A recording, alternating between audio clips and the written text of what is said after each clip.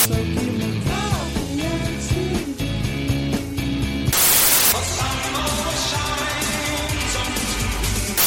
Hannah Dunleavy's Outside the Box.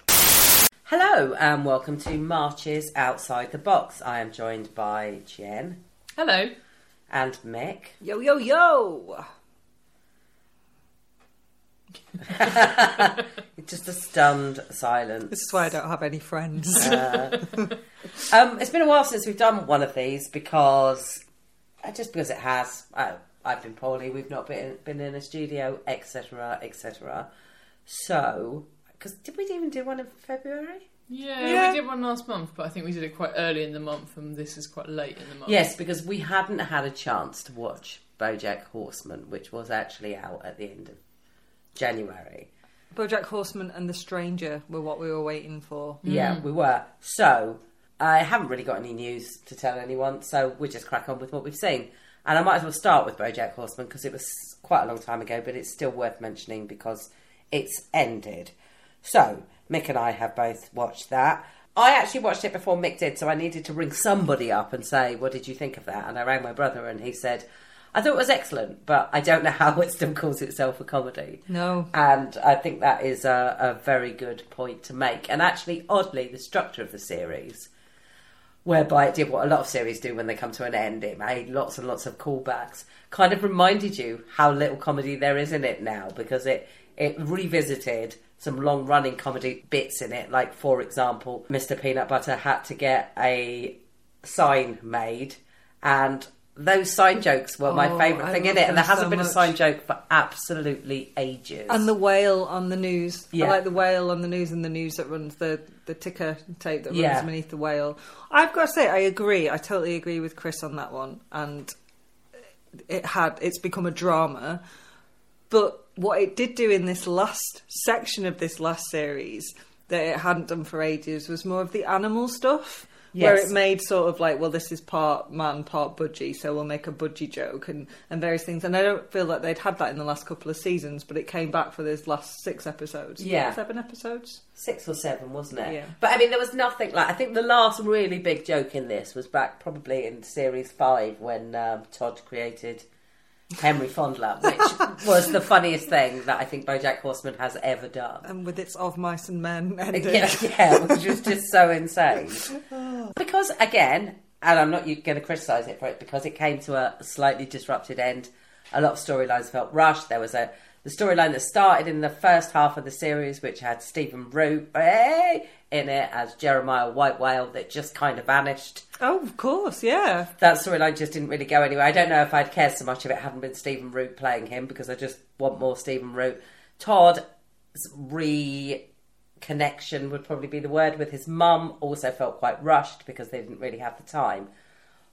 And also the other thing that happens with all things like this is you have the main character, be that BoJack Horseman, be that Walter White, be that Tony Soprano, and then you have the surrounding cast. And in the last series, they always pare it back down to being about the main character because that's what it's about. So then you end up sometimes with other characters feeling slightly shortchanged because they haven't necessarily got the full story, particularly when they only had 7 episodes to do it in. Yeah. When I think they probably would have gone on for a number of more series. In the end, it reminded me of Mad Men, in that it came down to that very last episode of Mad Men where Don makes 3 phone calls at the end of Mad Men, and they're to the 3 most important people in his life.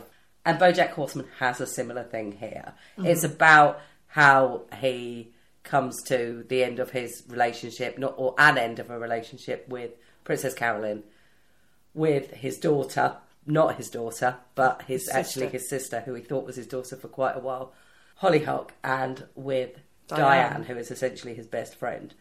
And I think the biggest success of this series of BoJack Horseman is, regardless of what happened to him legally, regardless of what financial, reputational and sort of criminal repercussions he's faced for the actions that he made, actually it was how it affected those 3 relationships that were probably like the most important thing, particularly the fact that Hollyhock never spoke to him again, which was actually really sad, I thought. It was really sad. It was really sad. It also had some really clever moments, which is what made BoJack so magical. Like the stuff they can do because it's animated, because this animal human hybrid. The episode, I think there was 7, and it was episode 6 where he's almost at death's door, literally death's door, was fucking clever. Really good. And had Lin-Manuel Miranda back. Crackerjack. Crackerjack. That's Lin-Manuel Miranda, which is always nice to see him in absolutely anything, I think. Yeah. So I thought it was incredible. It did make me, because as Hannah's already mentioned, there's so many callbacks. And I kind of had a handle on them in the first part of this series, but with that weight and with all of the callbacks rushing at you, I was like, right, I want to go back and watch BoJack from the beginning and just keep it all in my brain at once. And I will absolutely do that because it's some of the best television that's happened in such a long time. Yeah, I think it's absolutely cracking. I mean, it had some nice jokes, yes. I just tapped Hannah's notebook because she's written down. Because I discovered something. I mean, I can't be the only person to discover it, but the fact that I did and nobody else that I've spoken to seems to have. We actually learnt what Judah's surname was, which is Man Now Dog. Judah Man Judah Now Man Dog. Now Dog, which I liked a lot. Yes, the episode in which he has to tell Princess Caroline, Diane and Todd all of the bad stuff he's done because they're trying to do some reputational damage on him. They do it on a big whiteboard, and it really reminded me of, do you remember when Mr. Peanut Butter lost the Oscar nominations and they had to make up Oscar nominations? And you need to take a screenshot of that and then just go back and read it, because it's the stuff they don't even mention that's written on the board behind him. That of the bad stuff he'd done, some of that was so funny, but you actually have to stop, pause it and read it because they're never going to mention it. It's just them having fun writing stuff about king people's cars and weird stuff like that. And I love that Todd just keeps going back and adding to it, like, left me in prison. Just all of the stuff he's done to Todd is horrendous. And it is Todd who actually says, you're right, you're absolutely right, there is nothing illegal here, but a lot of it is really sketchy. And sketchy is the word that he uses. Yeah. And that is the point that the BoJack Horseman has made all the way through. There's a difference between things that are illegal and things that are still wrong. I think it's an incredible portrait of a powerful man, albeit a horseman, in Hollywood today. Yeah, agreed. Home, which now also seems quite a long time ago. Channel 4, Series 2 of Rufus Jones, a series about a family that find an asylum seeker hiding in their car and decide to take him in and look after him while he tries to get residency in the UK. It wears its heart on its sleeve way more, I think, than any other television series out there at the moment. It's so openly bleeding heart liberal that I fucking love it. It actually doesn't even pretend to be anything but really positive and welcoming and about, the difference. And by that I mean there is a difference between us and people who are trying to come here, but it's not the difference we think it is, if that makes sense. The difference is their life experiences, not the people that they are. And he really drives that point home. Yusuf Kirkor continues to be brilliant, as does Rebecca Staten, who's so great, but actually, top prize to Rufus Jones, because he has been hanging out with Julia Davis professionally for a really long time.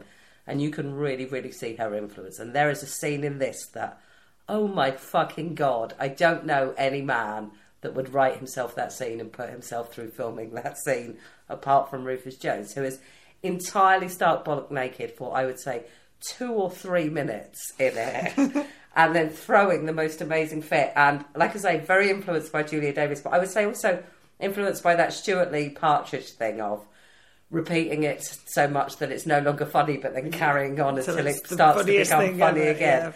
And yeah, I'm a big fan of Home. You can find it and just plough through it in an evening, probably both series in an evening if you really put your mind to it.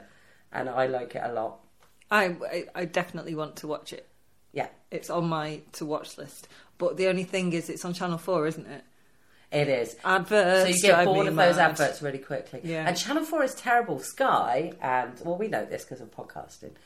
But, most people who apply adverts don't apply adverts to 100% of views or listens. So if you're listening to the whole of Romaniacs catching up or whatever, you don't hear the same adverts over and over again, because eventually they get wise to the fact that you're actually listening to shitloads of them and there is no point still advertising. In fact, It's the anti-Stuart Lee. It doesn't ever become funny again. Yeah. It just becomes annoying. Channel 4 doesn't have that every single fucking time. The same adverts over and over and over again, which is exhausting.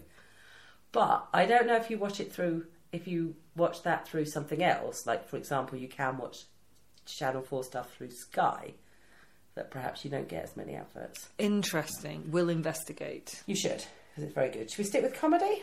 Okay. This Country is also back. I like This Country. It's got a... The weird thing about it is, we've had this conversation before, is like a lot of other stuff, and you have to get over how it's like a lot of other stuff. You have to get over the fact that Curtin is not Gareth from The Office. Yeah, and other stuff like that. And then once you've got over that, you start to see it for what it is, and it is funny. And they are both really, really great at that deadpan, saying stuff that's fucking ludicrous, but in such an earnest fashion. Curtin has a few lines that are in this that are along the lines of, well, I mean, I know some people might think that makes me an idiot, but I am what I am. Like, that's a good reason for being anything. I think what comes really clear in this is it's always been a kind of a thing about the two of them is that they can never both be sensible at the same time. One of them is always the one that's behaving like an idiot or stupidly, and by stupid I mean like they're irrationally, but also just densely, just like, what the hell are you saying? So the question always is which one of them is actually the sane one and which one is the mad one. And this one, it feels like it becomes more clear that actually it's Curtin who is quite sane and it's her that is really troubled.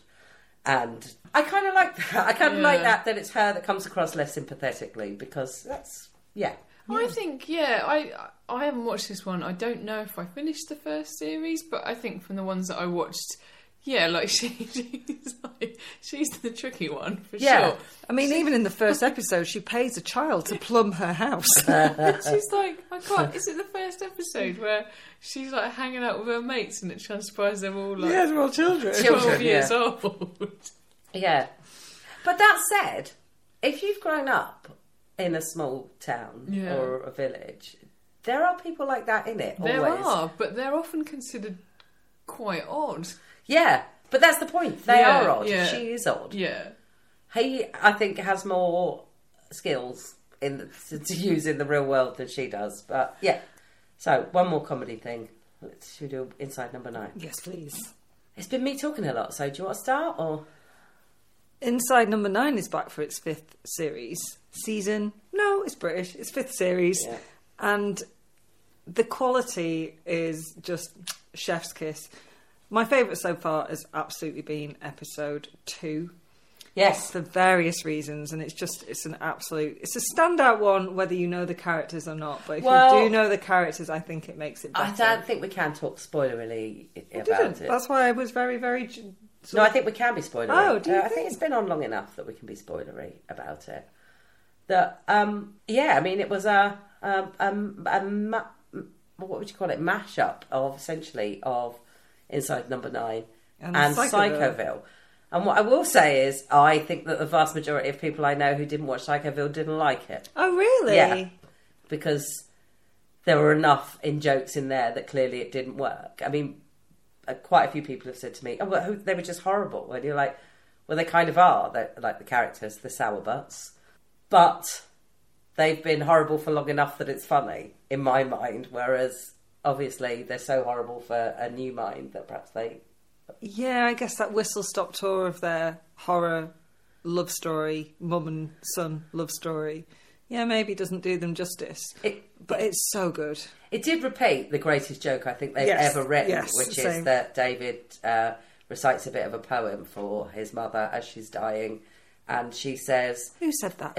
Who wrote that, David? Did you write that, David? And he said, no, John Donne. And she said, it's John did, David. It's my favourite joke in Psychoville as well. So and they funny. did it, they repeated it. It was very, very good. Yeah. But Steve Pemberton and Reece Shearsmith are just... I want to lick their brains. Yeah. Their minds are so inventive. Everything's still really fresh. They know horror backwards. They know comedy backwards. They're not scared to try new stuff. Yeah. There's a lot of grand guignol in there. They're just the pantomimic, but in a really fun way. I've written here, they write the most innovative stuff on TV. I and would they really agree do. with you. And as a genre, anthology TV is perfect because it means that they can do whatever the hell they like with it. And they have. They've written. They've had episodes that there was no talking. There's an episode that's entirely in iambic pentameter. Brilliant. You know, there was an episode that's done in... No, actually, there's a Psychoville episode that's done in a single take, which is... 2 takes, but yes. Was way ahead of its time. Yeah, and the reason it works so beautifully is because it's all the League of Gentlemen coming back together, because Yeah. Mark Gatiss is actually in that. And one. also because it's based on Rope, which Hitchcock did Yeah. in one take. So that the whole thing works just so brilliantly. And so they mess around with structure, and they do so much within half an hour that you get these really well-established... The first episode, which I actually watched last, oddly, because of course it doesn't matter with this, but I actually watched last just because of the way it kept rolling on the iPlayer when I was watching them, which is David Morrissey and obviously Shearsmith and Pemberton. And, Friend of the show, David yeah, Morrissey. and Ralph Little. Friend of the Monkey Quiz. Ralph Little. How they work, how those characters are established in such an incredibly short space of time is incredible. Like, genuinely great. I mean, you know, from the minute that Reece Shearsmith comes out of the toilet and says, "Don't go in there for like 20 minutes," you know who he is. Yeah. You absolutely know who he is, and it's so clever. It reminds me of a programme that I absolutely loved as a kid, and that was Tales of the Unexpected. Yeah. And I think people might shoot me down here. Maybe not. I think they are as talented storytellers as Roald Dahl Absolutely. when it I comes agree. to that strange, creepy, unusual worlds. They nail it. They do one that's full on drama, and actually almost like sort of kind of Bleasdale type drama in it, which is the one that's done with the Advent calendar. Yeah. What's it called? It's something about love, but it's all done over the Christmas period, and it's heartbreaking. Yeah. It's heartbreaking. They've got a new podcast which I would quite like to listen to called Inside Number 9. Yeah, I've seen an advert for it.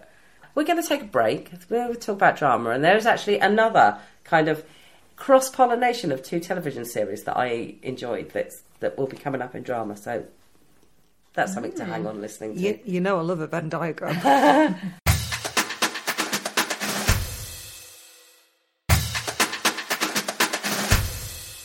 So, welcome back. Jen, I believe you have been trying to get your eyes on Noughts and Crosses, but you haven't managed yet, so can you tell us a little bit about it? Okay, so it's based on the very popular, I'm going to say best-selling because I imagine it is, although I can't back that up with any actual knowledge at this point in time. Series by Mallory Blackman, who I spoke to for the podcast last year because she had just published, I think, the 5th instalment, and there's going to be another one, she said. So it's young adult fiction, but I think it's on at like 9 o'clock on a Thursday night. Interesting. I think. So that's kind of interesting in itself. So I've said interesting too many times, but I'll be interested to see like why and how and what. So basically the premise of the book is that it's kind of, I guess, a dystopia.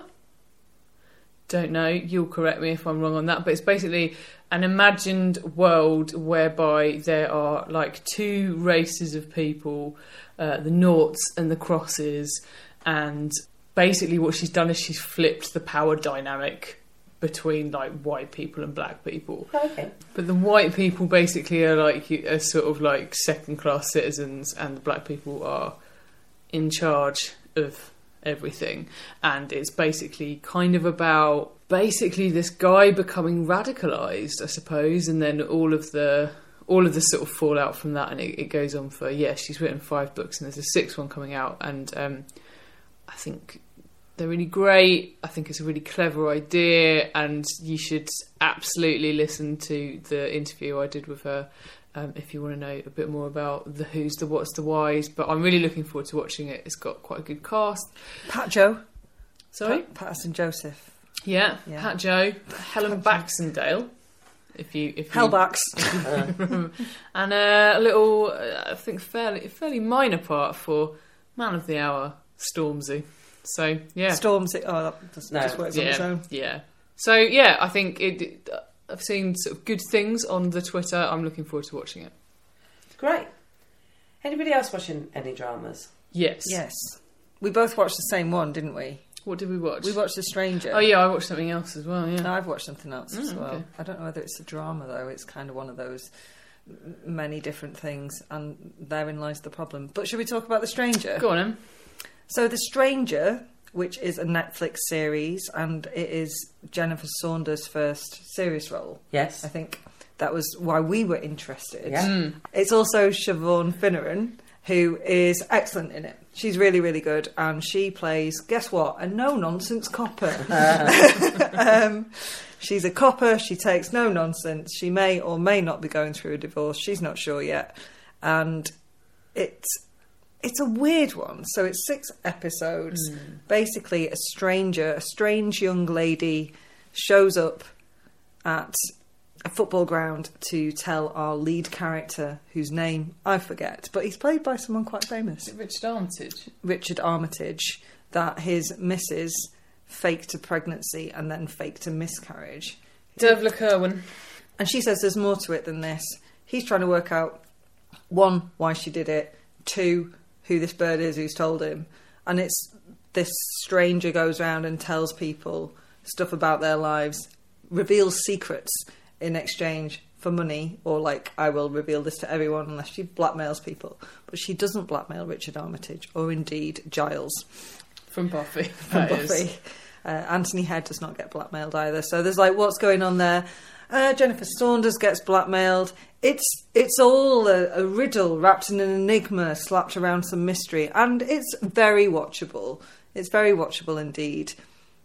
But it's a bit silly. It's so silly. It's quite obvious, I found, and there was a scene that absolutely just made me go, no, I will watch the end of this, but it really annoyed me, where a male character gets a lot of screen time to explain just why his wife deserved murdering. Oh, right, nice. And it made me fall out with it, to be honest, because I just don't think we need that anymore. And it seemed unnecessary. So, yeah, I mean, if you want to, sorry about the pun, but if you want to kill 6 hours. Yeah, it wasn't really for me, to be honest. I thought it was really silly. And Jen loves an ITV drama. I mean, Yeah. I've been watching an ITV drama, which I can tell you about very briefly. Is it Dodds and McDonald's? No, it's Have I Seen You Somewhere Before? Yoan Grufford, The Liar. Anyway, we'll come back to that. Equally silly. Who'd have thought it? An ITV drama. Bit silly. Yeah, I just thought it was really silly, and some of the acting in it was not good. Jenny Saunders was great. I mean, but she's not in it for a huge obviously, amount of time. She's excellent, but she's what Mick said. Great. Well, no, No, Hannah. not really. Were you not listening? No, I kind of Not meant great really. that you watched that and I didn't. Yeah. So I watched Last Tango in Halifax, which has been off air for ages. She's been busy, mate. She has been incredibly busy. Sally Wainwright's drama, BBC. I think this is maybe series 5, but because of how busy Sally Wainwright is, a series, it kind of gets a bit Sherlocky in it's actually only 2 episodes, but we're going to call it a series because it's going to be such a long gap between now and the next one. So I think this counts as series 5, but a lot of the series have only had 2 or 3 episodes in them. But it's been a while since, I think it's been like 2 or 3 years since there's been an episode of Last Tango in Halifax. It's based on a true story, which is that Sally Wainwright's mum met up with her first boyfriend when she was in her 70s, and they fell in love and got married, like really quickly.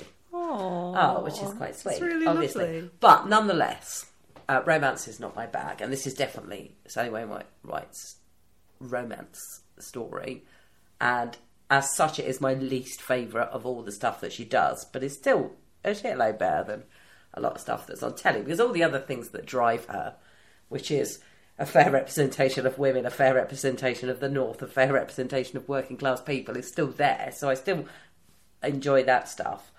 Celia, who I really hope isn't actually directly based on Sally Wainwright's mum, because I find her to be an incredibly grating character. In fact, I think only my own mother can annoy me as much as Celia does, not for the same reason. Celia's quite bigoted and not very nice a lot of the time, quite homophobic, and God bless my mum, she's none of those things. But actually what I quite enjoyed about this series is she actually gets called out for it a lot, which she hasn't in the past. And that's one of the things I found quite annoying about Last Tango in Halifax, is because it's so realistic in the sense of when your mum or mother-in-law or whatever, you stepmom or whoever says shit like that, you have to put up with it because they're in your family. And that's realistic, but it doesn't necessarily work with the principle that you'd quite like to see her have some repercussions for being a bit of a monstrous old biddy sometimes. And that is actually fixed in this. Celia does get called out quite a lot. I mean, Nicola Walker is always fantastic, as is Sarah Lancashire. And I did say earlier about there being a mashup. There was a glorious moment in the 3rd episode of this where, I don't know what the actress's name is, but she plays a copper. Nicola Walker's character lives in Halifax. And this character who's been in it a lot turns up and she plays a copper.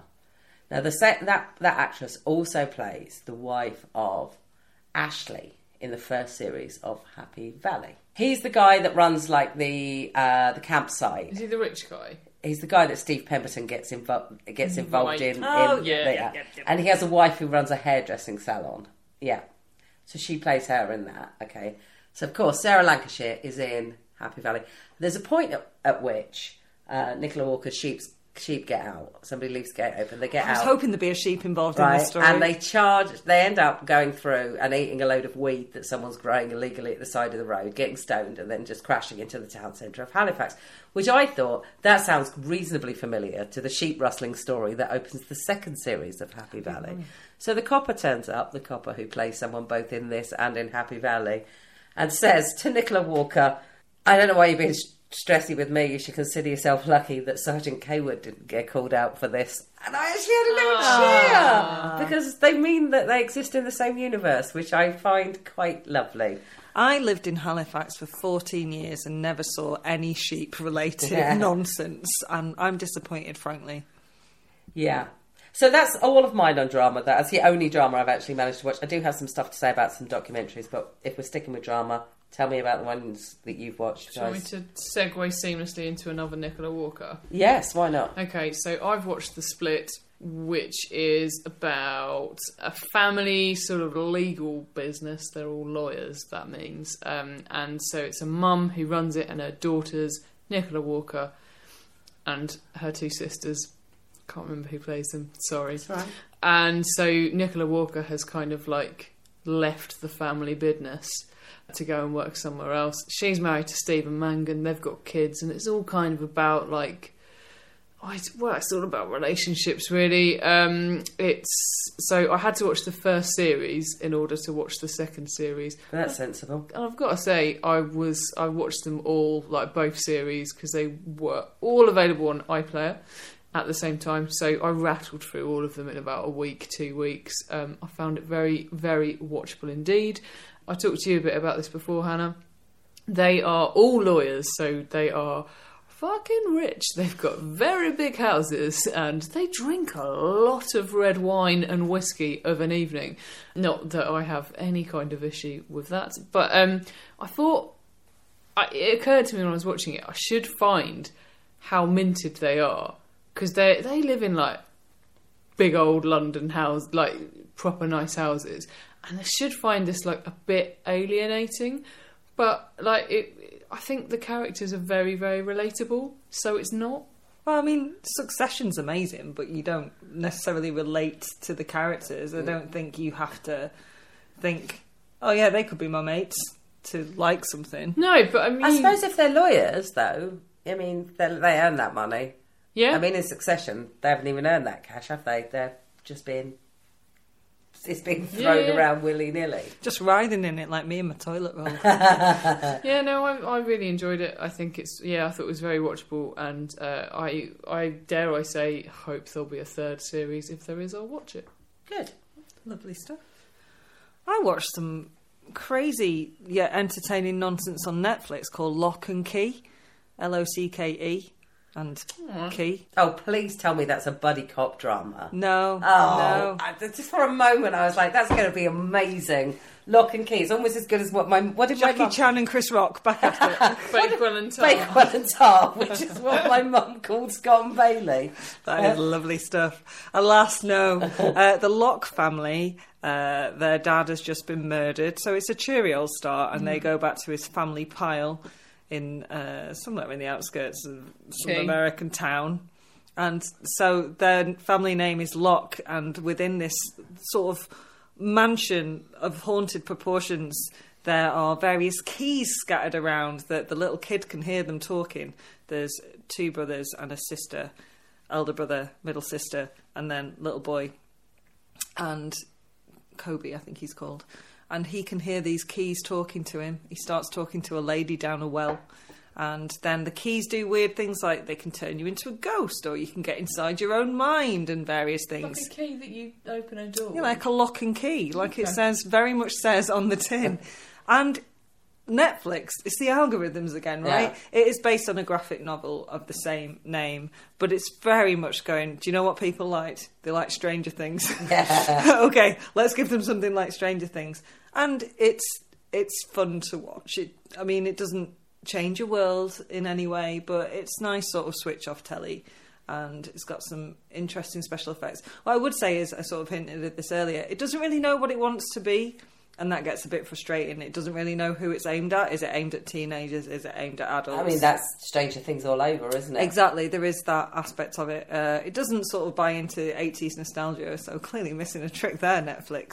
But yeah, it's all right, is what I would say about it. If there's a second series, which there clearly will be, then I'll watch it. Well, there will be, because you've watched it. Yeah. Oh, God, it's all my fault. Yeah. Anyway. So, talking of algorithms and Netflix, there is a couple of things that I saw, because they now do a top 10 list. So, there were a couple of things that I saw that were appeared in the top 10 list that I thought I'd check out, or could check out. One of which was A Stranger, but I knew you watched it, so I didn't bother. One of which is a documentary called The Trials of Gabriel Fernandez, which, not to be confused with The Mind of Aaron Hernandez, which is quite similar sounding. Or indeed, the drums, Fernando. Yeah. Now, what I will say is, having watched a couple of episodes of this, and I stopped, not because it was... enjoying is never a word I'm going to use with this anyway.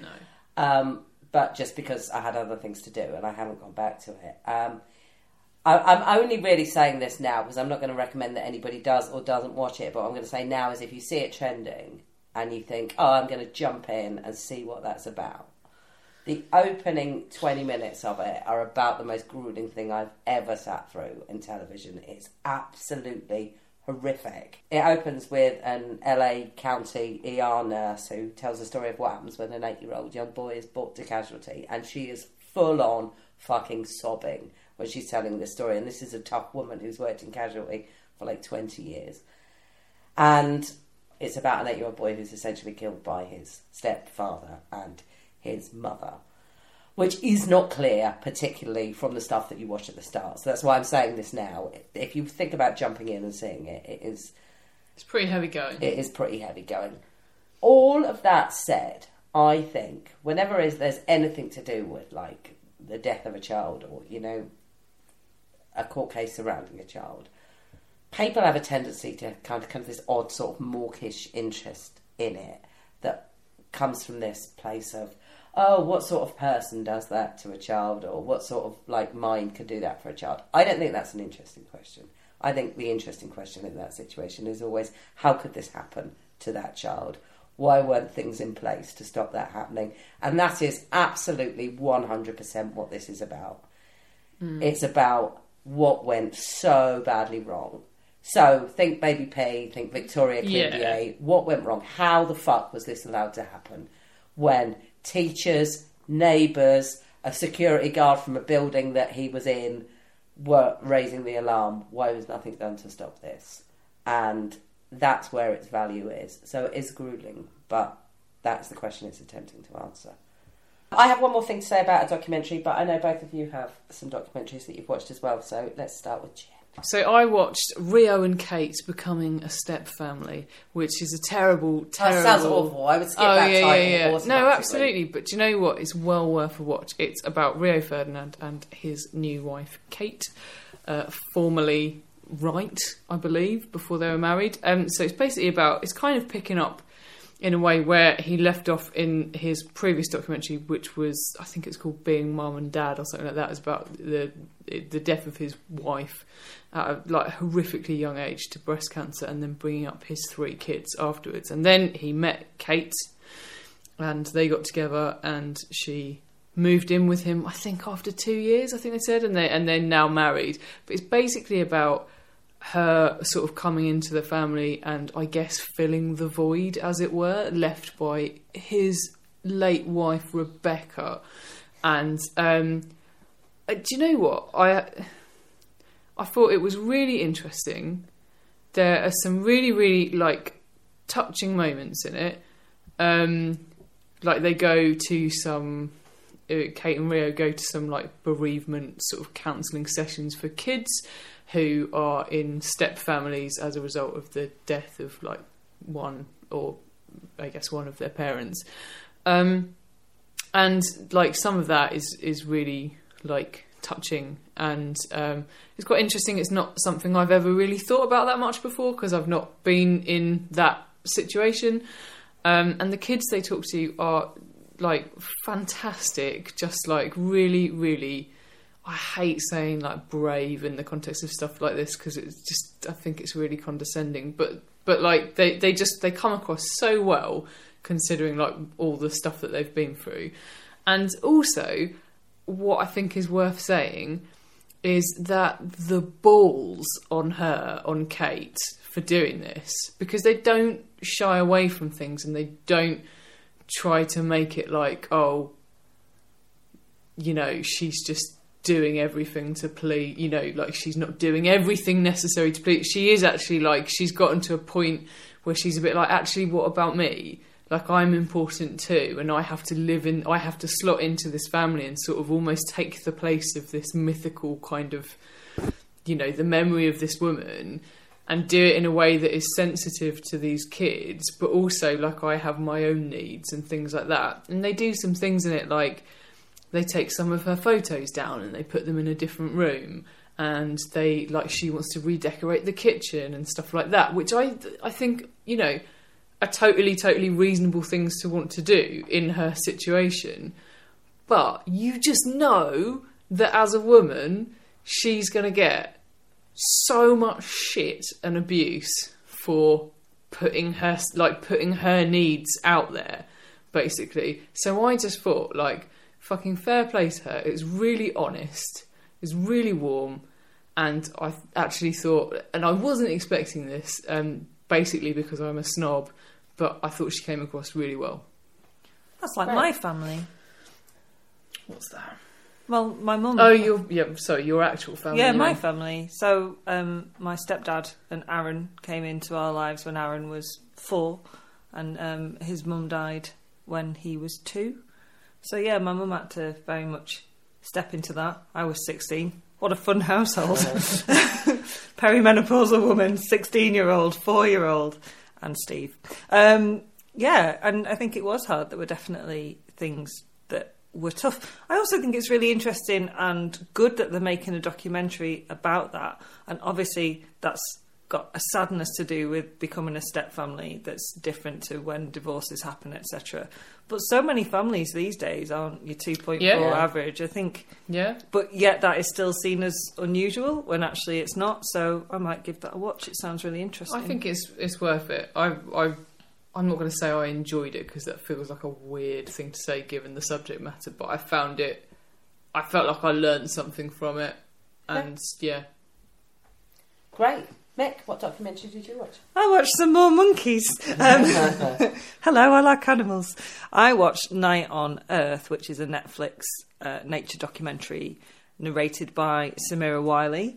And it's great. It's all filmed in night vision, and wasn't the last one you watched narrated by Samira Wiley? No, I mentioned it in the Bush Telegraph. Yeah. Said I'd seen an episode, because she kept doing really weird emphasis, and I liked it. So yeah, we saw some pumas and some monkeys. She says monkeys fine. It's really, really clever, the technology they're using, and actually what's fascinating is it's showing up behaviour in animals that they've not seen before. So there's a pack of cheetahs who can hunt at night. Some lions take down an elephant, which I didn't even know was a thing, but they're doing it in the pitch black. And it's really odd because you're watching it and obviously they've got these magical cameras that mean that you can see everything. And it's not quite daylight, but you can see Buffalo everything. Bill. Not quite that everything. Then the monkeys stitch each other together. Puts the lotion on its skin. No, not quite like what I mean is, so you can see stuff. So you sort of forget that this herd of elephants that are trying to move through what they know is a pride of lions, it's pitch black. And they're moving by scent and by hearing. And one of them gets stranded, hence why the lions managed to take her down. But you kind of think, oh, why didn't she just sit? Oh, yeah, they can't see anything. But it's so good. It's so good. Once you get past... Samira's got some weird intonations, but they become very endearing. And I love a nature documentary, and it's a very good addition to the pantheon. Give us Great. an example of a weird intonation. She starts... Intonation? Yeah, she does weird sort of... What does she say? Cadence within her sentences. So she'll be like, and the lion goes to the underpass. And you're like... Is she like talk on the Amiga Underpass. 500? Yeah. Samira, show me some monkeys at night time. It's a bit like that. Okay, I watched one thing which isn't on the telly, but it doesn't mean you can't find it. So, as you all know, I'm a big fan of Ken Burns. Ken Burns made a documentary in 1990, I think, called The Civil War, which is generally regarded as like the best thing on the Civil War, sort of, or the best resource on television on the Civil War. However, you know, times have changed since 1990, and people have come to the conclusion, and I agree with this wholeheartedly, that as a military documentary, it is flawless. As a cultural documentary, it has huge holes in it. If you take, for example, the fact that Professor Barbara Fields, who is the most qualified talking head that they have on it, has the least screen time, and Shelby Foote, a historian who wanders quite a lot into the lost cause territory, has the most time on it. You know, there are holes about the experiences of non-white people in the South. But what are you going to do when you've made this documentary that's like, you know, taken years and a huge amount of money? How do you remake it without like recovering the same ground and all of that stuff? PBS finally solved this problem last year when it made a documentary called Reconstruction, which is about the reconstruction of the South after the Civil War by a professor of colour called Henry Louis Gates Jr. Basically shows the experience of former slaves in the broken South, basically after that, and their experiences until probably for about 20 or 30 years during Reconstruction, as well as the ones that, because America's growing at this point, so lots of African Americans or lots of former slaves went west, went to Kansas, went to places like that. Also what it meant for people of colour free people of colour in the North. It's brilliant. And I have been trying to watch this for absolutely ages, because despite the fact that it is free to watch, and PBS have it on their website free to watch, if you live in this country, you are not allowed to watch it. Well, some kind soul has finally put it on YouTube in all its 3.5 hours glory, and it is really great. I will put a link in the description to this podcast, because it's quite hard to find, but it's brilliant. And it has what I can only describe as a truly satisfying amount of stuff about Ida B. Wells, who is probably like top 10 American of all time, and not so much talked about, and is brilliant. So if anyone wants to watch that, it is there. It has a lot of women's voices, a lot of African American voices on it, and that is what clearly was missing from Civil War. So I feel like PBS have done themselves a solid by commissioning something that's, you know, speaks to other people's experiences. Because like I say, if you want to know how the American Civil War was fought, the Civil War is definitively going to tell you that. If you want to know why it was fought, it's it needed something more complex than that. Mm-hmm. And this is it, I think. Cool. So, there we go. Anybody else got anything else to say? That was a shitload of telly, guys. Wasn't it? We have just watched television. I'm going to save you the liar, I think. I'm not going to go into any more detail on that ITV drama. Is anyone alive out there?